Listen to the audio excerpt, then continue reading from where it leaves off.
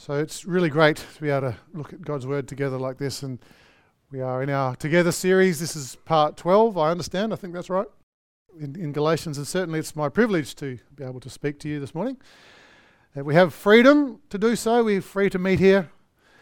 We're looking at how that appears in verses 13 to 18 of Galatians 5. So that is how we're going to be doing it, and I think sometimes, as far as freedom goes, that we do take it for granted at times, living in Australia. The freedoms that we got are hard-fought freedoms, and they're carefully planned out freedoms, set down for us by our in the Judeo-Christian values that we were given at the beginning of the settlement of this nation. And those settlers, they certainly weren't perfect by any stretch, but they did a lot right, and they did try and base things on Christian values. And as a result, we have a place where we have lots of choice. Now, we do still have lots of choice. Even at the worst of the last couple of years, we still had plenty of choice. But yes, our freedoms have been curbed in many ways in the last few years, but they're increasing in the shorter term. But the trend in the longer term is probably towards less freedom, especially for us as Christians. You've probably noticed that. There's more pressures and more people trying to restrict what we do. So that's just a point I'd make in passing, is if things continue on that trajectory, that we can expect our religious freedoms to be eroded more. So, but we have to remember things may not continue that way. God may choose another way for us to go. He can act, and we can act as well. We should act to work against these things that are reducing our freedom. But let's pray mainly that we do have these freedoms for a long while yet. Now, it's not my intention to talk too much about politics today or anything like that. So our heart for today is to look at the spiritual realm of things rather than the political realm.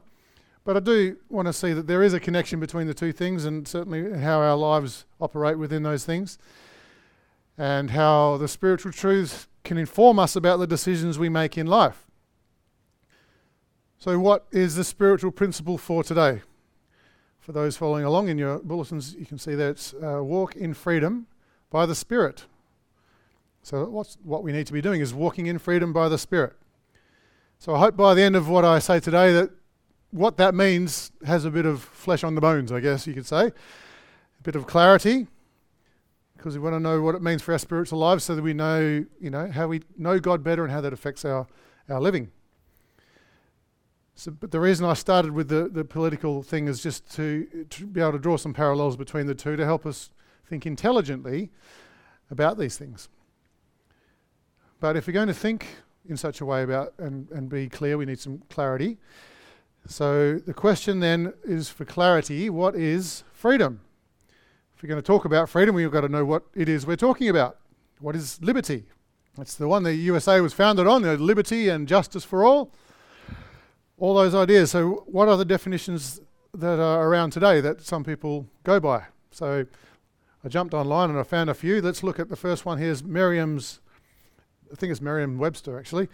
The dictionary says this: it's the absence of necessity, coercion, or constraint in choice or action.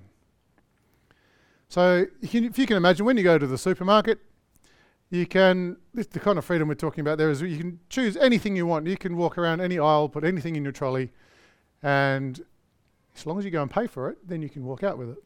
Make sure you do that. You're not free to just take it. That is the freedom we have to choose anything in the shop. Now, for a little while there, our freedoms were quite limited there, because you'd go to the toilet paper section and it would be empty. So you weren't free to choose toilet paper at that time.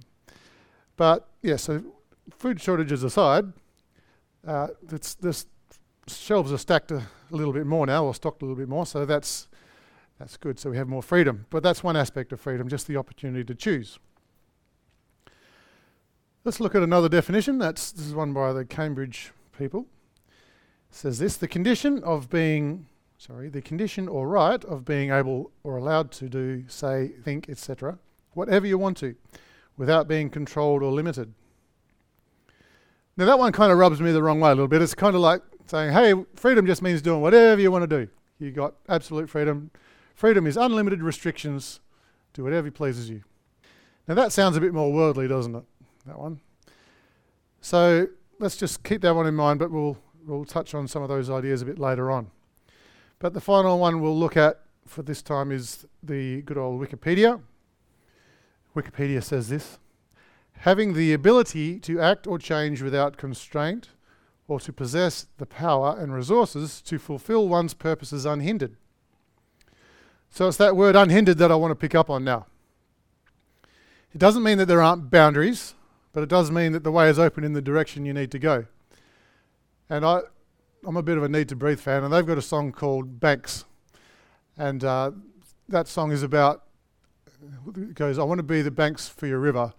I want to be close, but not constrain you. So the idea of river banks, they help, but they don't restrict the flows. And that's kind of the idea here as well. That you have the ability to act or change according to your free will. And again, we're going to need to hold these thoughts as we go forward because we'll need them a bit later on. But so that's the kind of freedom that's there, the idea of being unhindered, but there is a direction to go. Now, keep that in mind, like I said, because being unhindered is something you're not going to see in the next video. I'm going to show you a video. I wonder what kind of freedom you see here. Now, this is from Ho Chi Minh City in Vietnam. You can probably imagine what it's going to look like. If you look closely there, you can see the cars going all different directions, and it's just causing all kinds of chaos, right? So my question is, if you are in that situation, you're at that intersection, you're in a car or you're on a bike, do you have freedom? I wouldn't say so, would you? No. Now, we sort of sometimes laugh at that because we're in Australia. We're pretty privileged, aren't we, here? Most of the time, we don't have that kind of restriction on our travel around. Yes, we do have our issues at times, and there's still traffic jams in Perth, but nothing like Sydney even. But we do have freedom on our roads mostly. So, and I've been to places. One place I've been is Phnom Penh in Cambodia. That's my personal experience of something like that. So it really hit me when I was there that despite what the traffic lights were doing, they were changing, and despite what the road rules supposedly were, none of those things made any difference to what was going on in front of me at this intersection that I saw. There's actually, I think it was a big roundabout or something. It was just a big mess.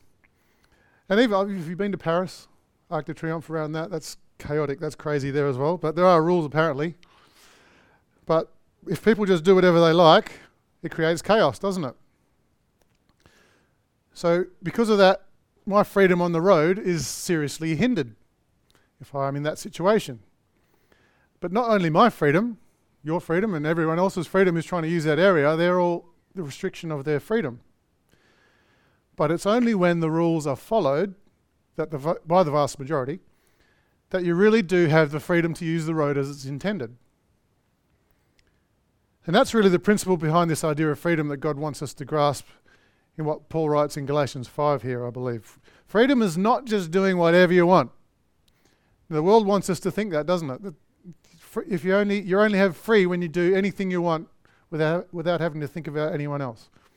But freedom is, as the Wikipedia definition says, it's the ability to fulfill one's purposes unhindered. Unhindered by sin, unhindered by guilt, and unhindered by fear and many other of those bad things. All those things and many more are what Jesus dealt with on the cross. Which, as I like to say, is why everything comes back to the cross as the pivotal time in history. It's where the hindrances were taken away so that those who have faith in Jesus can really flourish in that freedom.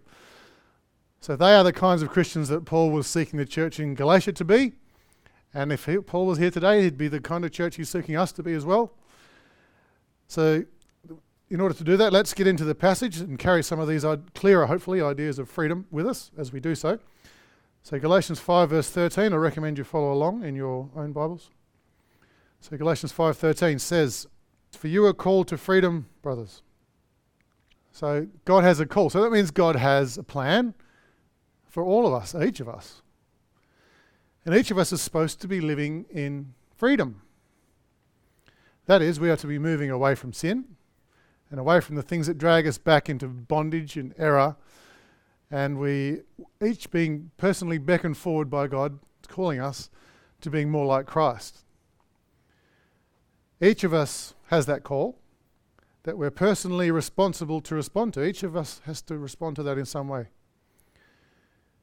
So I hope that you have responded to that and you are on the journey forward, that you've given your life to Christ and you're not wallowing in the temporary pleasures of the world, which is always the temptation, which is why Paul goes on in verse 13 to say, only do not use your freedom as an opportunity for the flesh, but through love serve one another. That is, think of others first, not yourself. This is the basis for right thinking on this. If we consider how what we do and our choices in our life, how they affect others, that will help us make better decisions in life and more, good for the whole. But if we don't, if we get blinkered and we get inward focused and looking only at our own lives, how it affects us, me, then we're living in the flesh and we're not following God the way we should be and the way He wants us to be following Him. So if you're confused about flesh, by the way, the word flesh there is being used in the sense of our earthly focused sinfulness in our natural unredeemed state. That's the flesh that we all have with us, that we're all born with. And if that's how we're living, if we're living in the flesh, then we will start to distort the meaning of freedom, like some of those definitions that we looked at before were doing. And it's really easy to do, isn't it? Just to distort the understanding of things. Like so much of life, if we choose the wrong starting point by redefining something, like if we redefine freedom as doing whatever I like, then that will send us down a whole different track to if we define freedom as it should be, the freedom to be doing what we should be doing unhindered. They give you different paths, don't they? Two different paths to go down. So in fact, the concept behind the word translated opportunity there is that it's a source from which something comes. So it's the place where you begin something. So in the military, this Greek word is used in the military context as a base of operations. That's how they would kind of use it back when they were writing this down. So base of operations, the place where you begin, you gather, you marshal your troops. So Paul is saying, don't let selfishness and misunderstanding of freedom be your base of operations. Don't base it on the idea of it's all about me. Base it on the idea of God's truth. So don't use it to enter into indulgence and being greedy and those kind of things. Instead, we are free to serve one another in love. That's what the verse says there. That's the road God sets before us, which we have the freedom and the privilege to go by virtue of Jesus' sacrifice.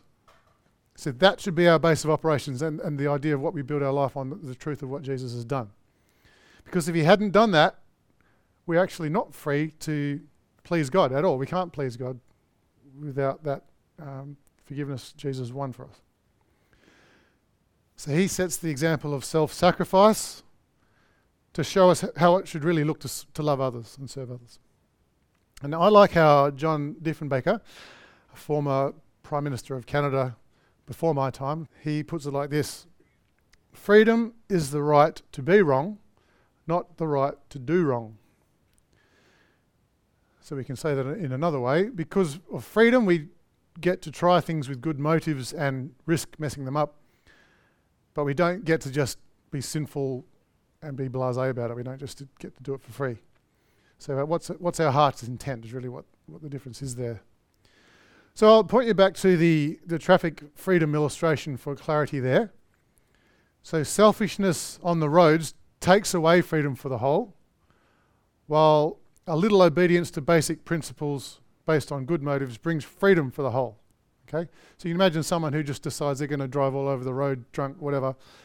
That takes away everyone else's freedom, doesn't it? You don't have the freedom to drive in safety because someone's being selfish. So it's the same in church.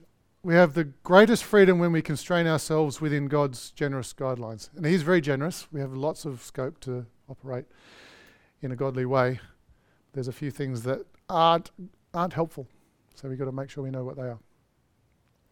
But we need to be careful that we don't go too far, because it's not about following rules and laws. Which is why Paul goes on in verse 14 to say this: for the whole law is fulfilled in one word, we might say one principle: you shall love your neighbour as yourself.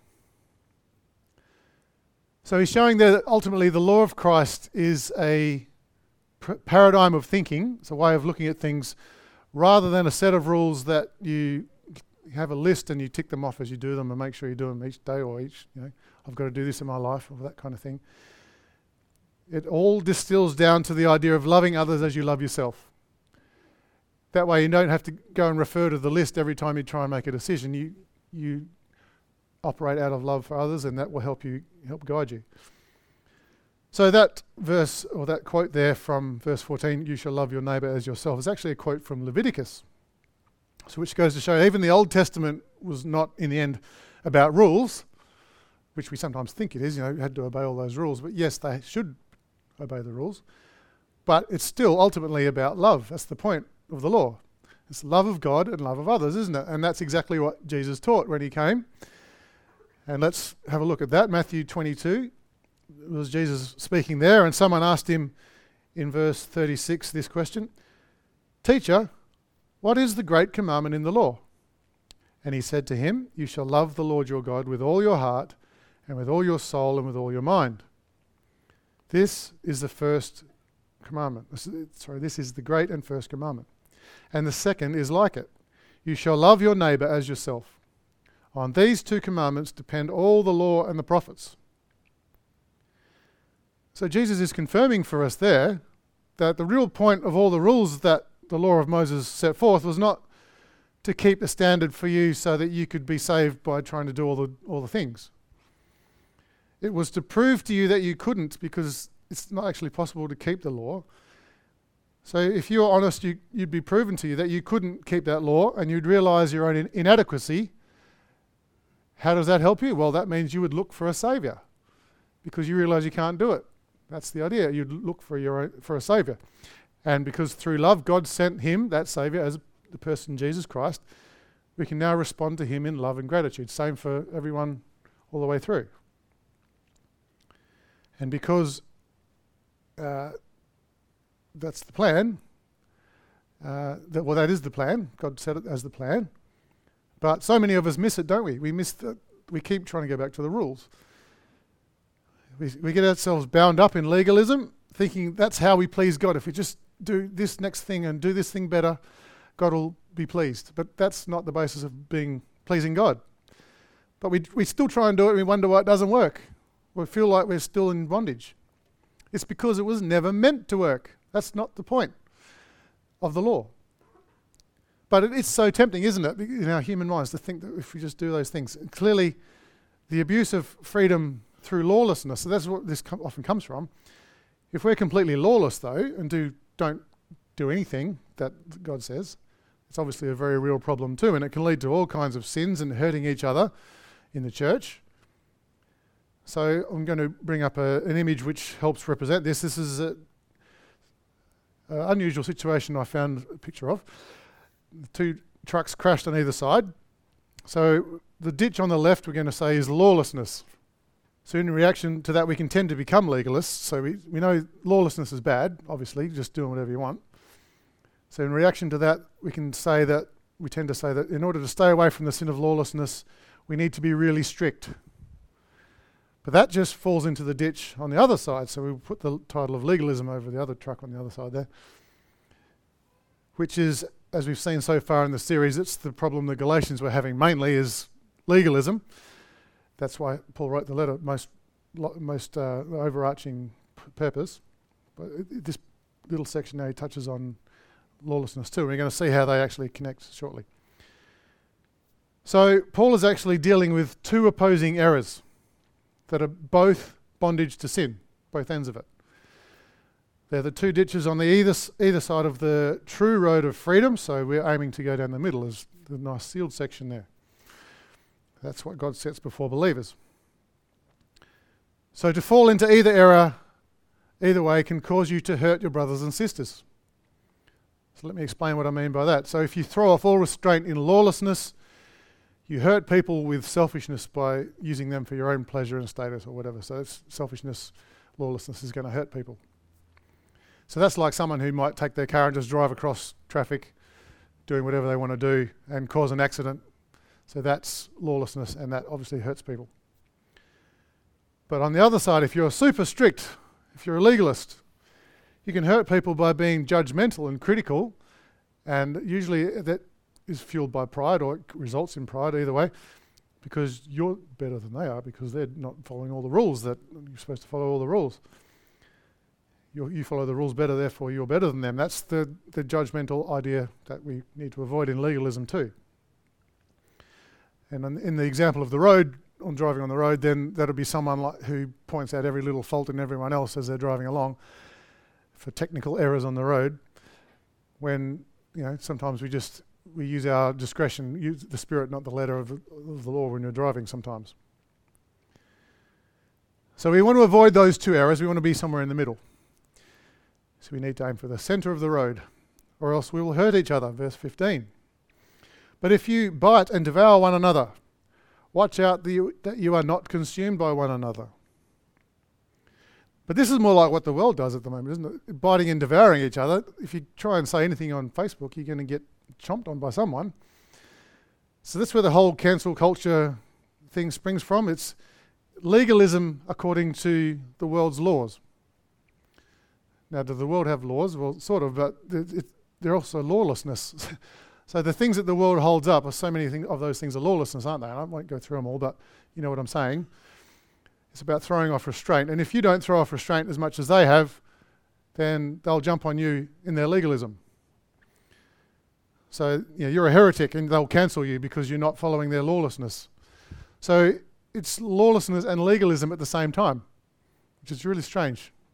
But that's the world we're in.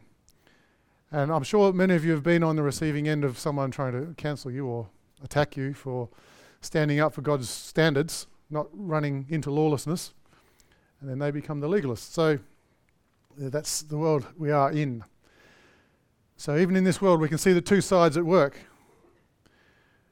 So if it's in the world, we have to be especially careful not to let that seep into the church,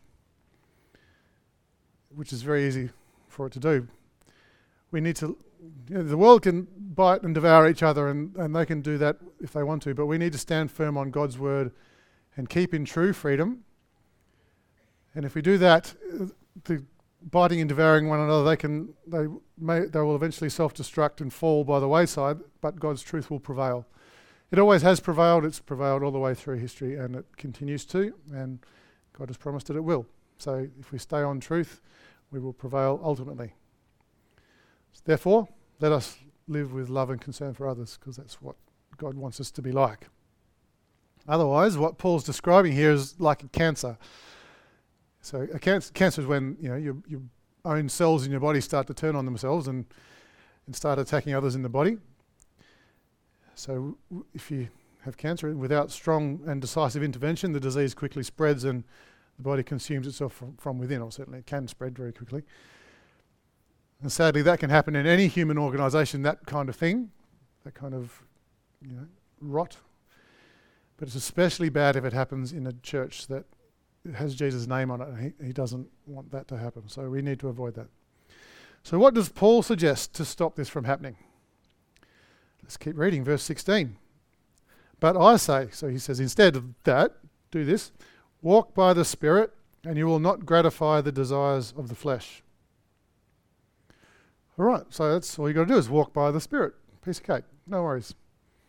But no, being a bit facetious there. So what does that mean? Now, what does walking by the Spirit mean? We can say these things sometimes, but we don't really, you've got to flesh it out in our minds. What does it mean? Well, let's have this substance we'll try and give it some substance by looking at this picture.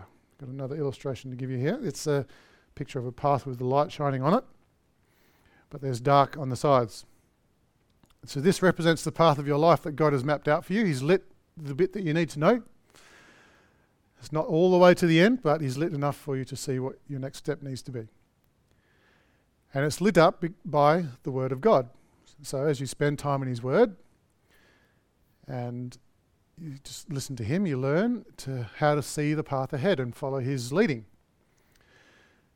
Now remember, that's why I say you listen to Him. It's not just empty rules. It's not just do this and don't do that and make sure you do this at this time and follow the rules. That's not how it works. It's a moment by moment, step by step, relational response to the Spirit of God in you. And the Holy Spirit is in you if you believe in Christ and are therefore a child of God. The Holy Spirit is in you. He's not if you don't, but if you are a child of God, you have that wonderful blessing of the Holy Spirit. So as each of us spends time in the light of His Word and lets His Spirit shine in us and through us, then we are walking by His Spirit, or we're walking in His Spirit, as it's put in some other places. Now, that's the good thing, but we are free in our freedom of our free will. If we want to choose to walk in the dark areas, we are free to do that. If we want to walk in the darkness, get off the path, we are autonomous in that sense. So if you're a Christian but you're walking off in the dark, does that make you not a Christian anymore? Well, no, not at all. It just means that you're not doing what you're supposed to be doing and walking where God has lit for you. You're trying to walk by your own light and your own eyes, but the light, our own light is darkness compared to God's light, so we don't want to be doing that. But what happens if we do? Say we're walking out in the darkness, and many people do this, they go off the track, and they walk in the darkness. Well, what's likely to happen if you're using the illustration there, if you're walking out off the light, you might run into a tree, or there's water, there's bogs, there's animals that might attack you in the dark, because you can't see as well as you think you do. So any number of things can happen to you when you stray off the path that can hurt you and can hurt others. So obviously it's far better spiritually that we stick to the path. Now let's be clear though, just because you're on the path doesn't mean bad things don't happen to you too. Because Jesus never promised life was going to be easy for a believer. In fact, He promised the opposite, didn't He? He said you'll be persecuted, there'll be difficulties. The path in the light can be really tough. But the difference is that the tough things work the most efficiently to help us trust more in God when we're on the path, rather than the hard things when we bring on ourselves as we stray. And they can often be far more prolonged and hurt others in the process. And we don't want to be doing that, certainly not hurting others. So yes, God uses it all to shape us, all the things, whatever we're on the light or in the darkness, whichever way we're walking, God uses all of it, but we're definitely much better off if we stick to the path in the light of the Spirit. And John, in his first letter, as opposed to the Gospel of John, we're talking about his first epistle, as it's often called, 1 John, he talks about this in chapter 1, verse 7. He says, "But if we walk in the light, as He is in the light," so we're walking with Him, "we have fellowship with one another, and the blood of Jesus, His Son, cleanses us from all sin." So I love how he brings the idea of fellowship there. If we're walking in the light together, we're helping each other stay on track. We work best as a church when we walk in the light together. It's the name of the series, isn't it? Together. So that's the idea. That's when the blood of Jesus does its best work on us all and progressively matures us. So that's what the last part of that verse means. Okay, so how do we know if that's happening? Well, he actually gives us a measuring tape to use, just a bit further down the Galatians passage there. So if you're back in Galatians, there is, like I said, the measuring stick, the fruit of the Spirit, a bit further down. So in verses 22 and 23, we read this. This is something we can look at in our own lives. Are these things in you? Love, joy, peace, patience, kindness, goodness, faithfulness, gentleness, and self-control. Now, we've all heard that list many times, but it's something we can look at in our lives. Are those things becoming more evident in our lives? How are you going with that?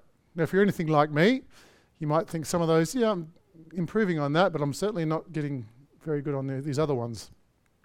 So that's how it is. But